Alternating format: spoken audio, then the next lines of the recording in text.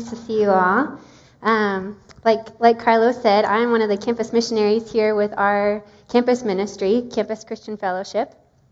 And I have been here at Hillcrest for about 5 years since I came on staff. And I just love this church so much. I love all the neat opportunities we have, like getting to go on the Israel trip, serving with your kids in 412. They're really funny, the middle schoolers. And just seeing all the ways that you all love the Lord have really blessed me. So with campus ministry, I'm kind of a poster child for campus ministry. I came to Western here in town as a freshman, and I believed in God, and I thought church was okay. But I really, really didn't like what I thought I knew about Jesus. And within one of the first few hours of being on campus in my new dorm, it's that one, Mathis, the one with the sun shining on it. And within the first few hours of being there, my new Bible study leader came.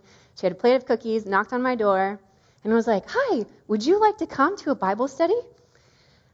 And I could tell right away she was one of these Jesus people that I was very wary of. But she was just so nice and so persistent. So throughout the whole of fall quarter, she kept inviting me to come, and I avoided her a little bit, but she wore me down. So finally, I decided to come to Bible study. And then she even talked me into coming to a class that Brady was teaching specifically about Jesus and all about his teachings.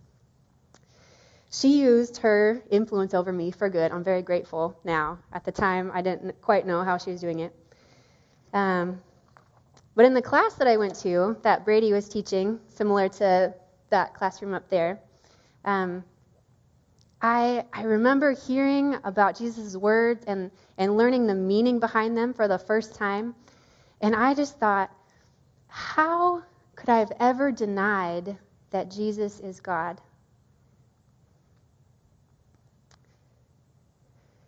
And this happened in my life because the CCF staff and the student leaders like Cynthia, my Bible study leader, recognized the deep impact they could have on the lives of students on campus.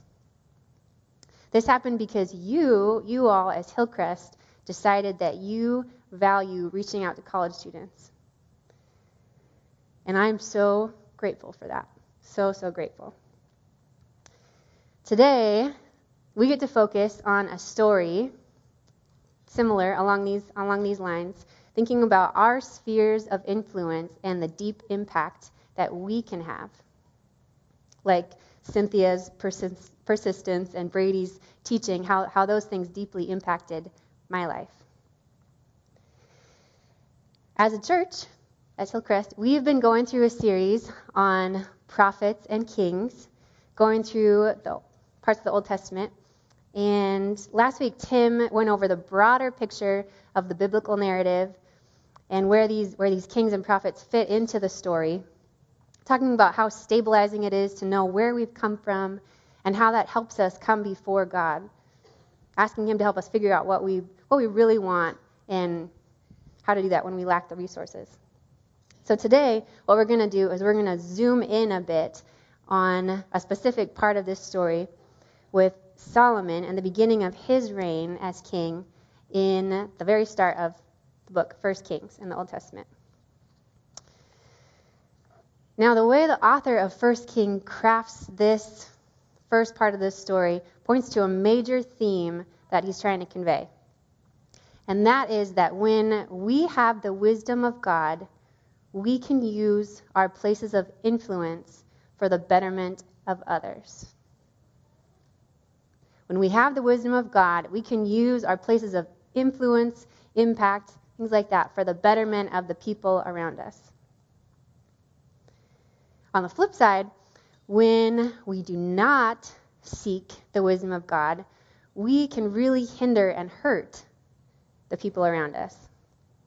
The start of the book of 1 Kings shows a strong comparison of this and what Solomon's justice and influence looks like with and without the wisdom of the Lord. So we're at the beginning of 1 Kings. King David has just died and passed his reign as king on to Solomon.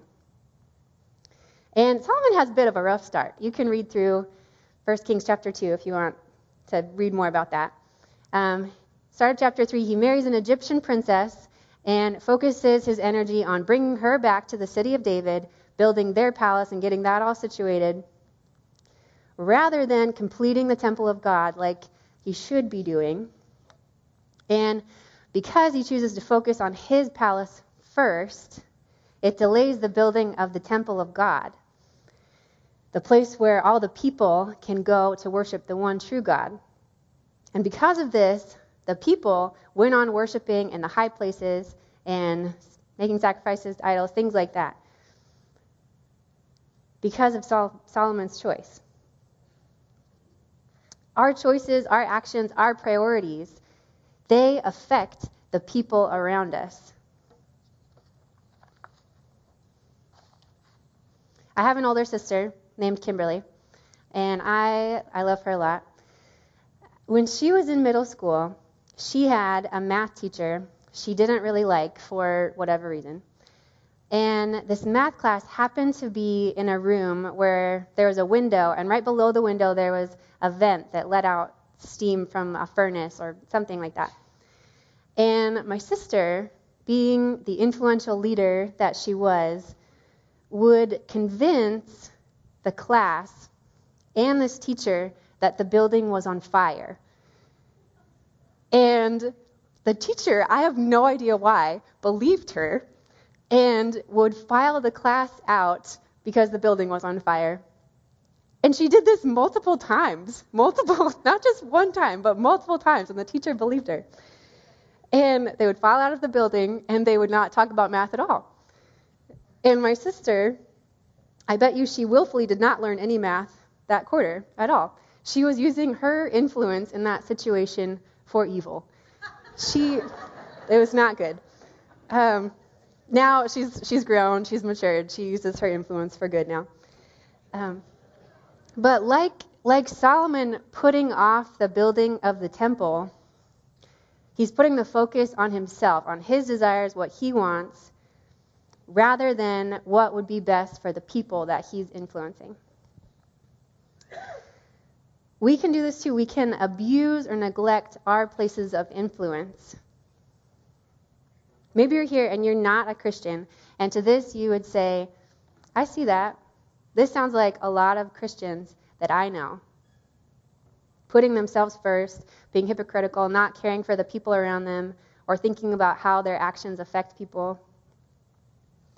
If that has been your experience with Christians or the church, I want to say that's not what God wants. That is never his intent. God sees that too, that kind of attitude, and that makes him so angry. Instead, he's the kind of God who says things like this in Philippians in the New Testament. In your relationships with one another, have the same mindset as Christ Jesus, who being in very nature God, did not consider equality with God something to be used for his own advantage. Rather, he made himself nothing. By taking the very nature of a servant, being made in human likeness, and being found in appearance as a man, he humbled himself by becoming obedient to death, even death on a cross. Jesus, the most powerful being in all creation, set aside his power on behalf of others. When we as Christians do the opposite of that, in the name of Jesus, we betray him. When we fail to humble ourselves and seek God's wisdom for ourselves and the people around us, it does damage. It does damage to the church, and it does damage to her reputation. So Solomon in this story, he realizes what he's doing, and he's like, Lord, I am like a little child trying to run this nation, and I really need your help. So in verse 9, it says, Solomon is talking with the Lord about this in a dream, and he says, So give your servant a discerning heart to govern your people and to distinguish between right and wrong. For who is able to govern this great nation of people that are yours?" Solomon, he realizes his influence and his responsibility to these people, and he sees his deep need for the Lord in that. As we go on into the second part of the story, I want you to think about this question, reflect on it in your own life. Where are your places of influence? Where are your places of influence? So while the start of Solomon's reign as king shows a misuse of his power, of this justice and influence that he has, we can see a dramatic change in Solomon's effectiveness as a just and wise king because of the wisdom of the Lord operating in him. The Lord responded and said, "Yeah, you see that you're like a little child. I will help you. I'm going to give you wisdom in that." So this is what happens next in 1 Kings at the end of chapter 3, starting in verse 16. This is a big chunk of text, but we're going to work through it. Now two prostitutes came to the king and stood before him. One of them said, "Pardon me, my lord. This woman and I live in the same house, and I had a baby while she was there with me. The third day after my child was born, this woman also had a baby. We were alone. There was no one in the house but the two of us. During the night, this woman's son died because she lay on him. So she got up in the middle of the night and took my son from my side while your servant was asleep. She put him by her breast and put her dead son by my breast. The next morning, I got up to nurse my son, and he was dead. But when I looked at him closely in the morning light, I saw that it wasn't the son I had born." So for a few verses after this, the women go back and forth saying, "No, this is the way it is. No, this is the way it is. This is my son. This is my son." And Solomon does a little bit of what I do when someone comes to me for advice and I don't know what to say. He's like, "Well, you say this, and you say this." Kind of like buying himself a little bit of time. But then it's like the wisdom of the Lord strikes him, and he knows what to say. In verse 24, then the king said, "Bring me a sword." So they brought a sword for the king. He then gave an order, "Cut the living child in two and give half to one and half to the other."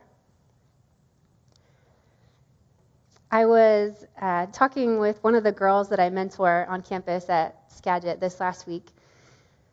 She's a new Christian and she doesn't know a lot about the Bible, but she was asking me what I was going to be talking about this morning. So I started telling her a bit of the story, and then I was like, "Well, why don't I just read it to you?" So I turned to 1 Kings 3, and when we got to this part of the story, she was like, "What? That is a terrible idea. Why would he do that?" Which I thought was pretty funny, because on the surface, it does seem like a terrible idea. You're like, "What, Solomon? Why would you do that?" But Solomon's motive here is not to hurt the child. It's to see what kind of response this elicits from the women. The Lord gives Solomon the wisdom to find a way to examine the hearts of these two women. And their response to Solomon's plan shows the truth of the situation. The next verse, verse 26, the woman whose son was alive was deeply moved out of love for her son and said to the king, "Please, my lord, give her the living baby. Don't kill him." But the other said, "Neither I nor you shall have him. Cut him in two."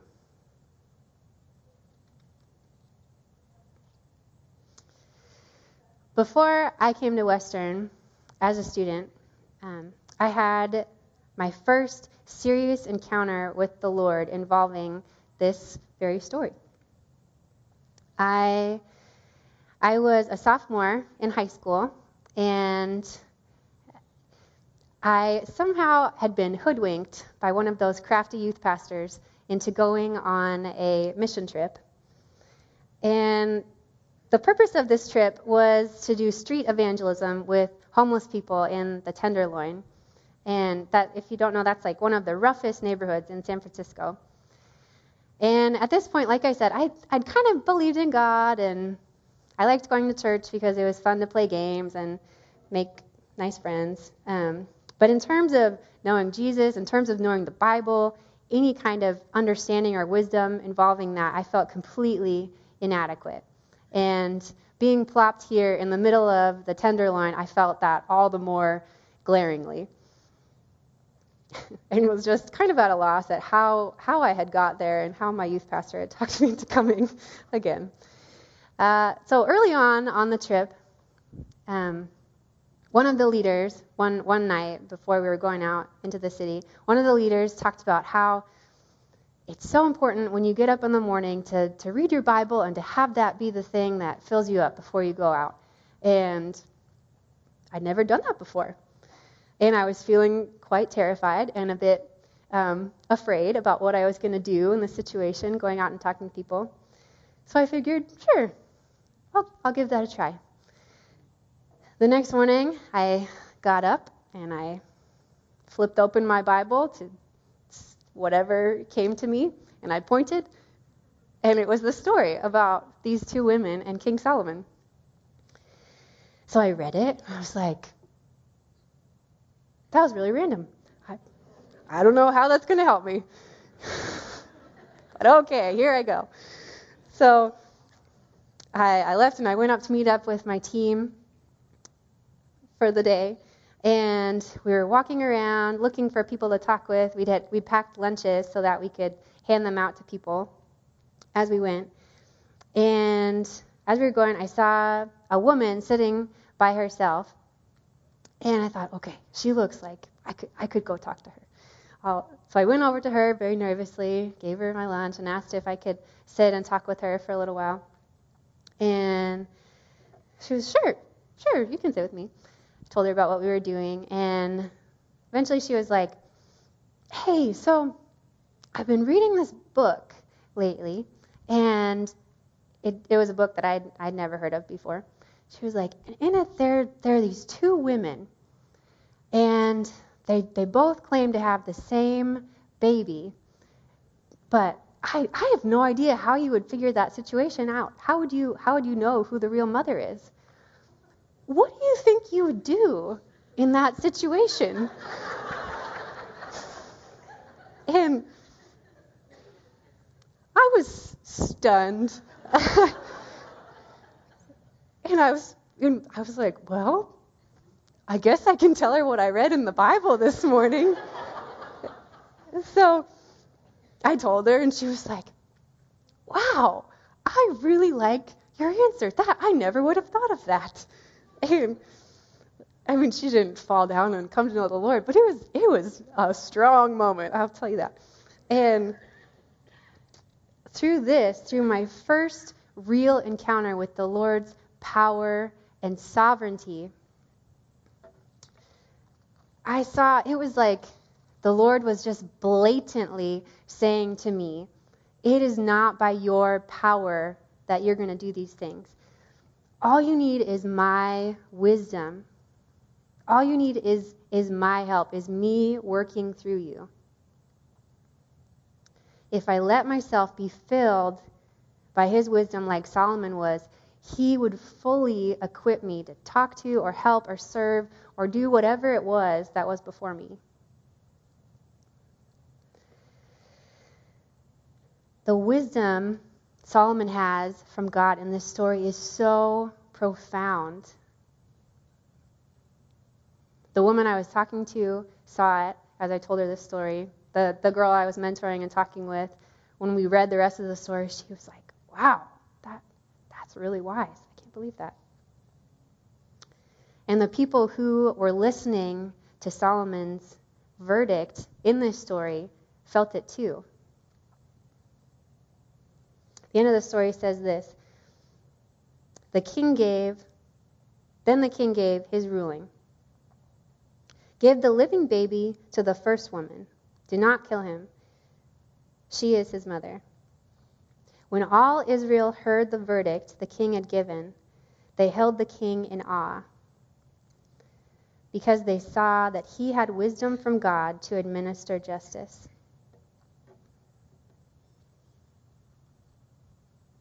If we allow the wisdom of the Lord to enter into our places of influence,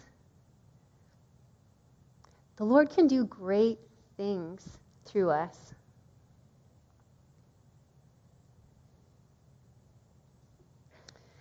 Again, what I want you to think about is, where are your places of influence?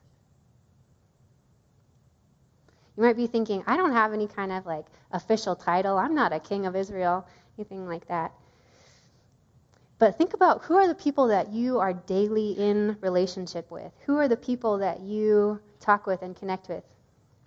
Maybe your children, your spouse, your roommate, your classmates, your coworkers, your boyfriend or girlfriend, your parents. These people that you're daily connecting with. Those are places of influence, because they're human interactions. You are interacting with other humans. And the question I want to leave you with is, how can you bring the Lord's wisdom into those places? What would that look like in your life? How can you be a humble servant leader like Christ was in those places?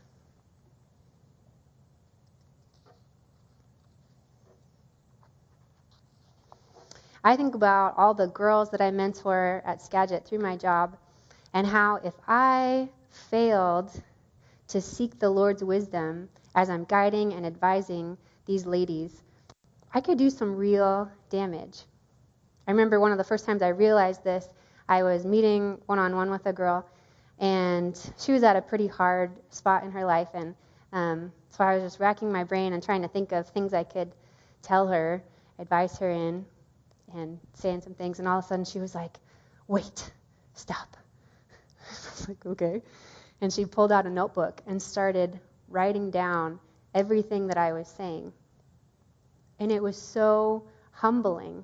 It made me realize I need to really weigh and be careful about what I'm telling these girls, and that I'm relying on the Lord for his wisdom rather than my own.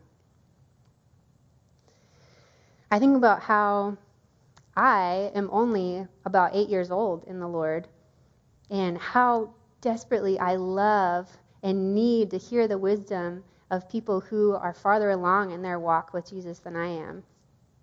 I can't tell you how life-giving and how peace-filling it is to hear from people who have daily walked with Jesus for 20, 30, 40 years through trials or things that I'm going through now, and say, this is what the Lord said to me in this time. It's going to be okay. This is the wisdom that the Lord gave to me. We need this in the church. We need this in our relationships with people.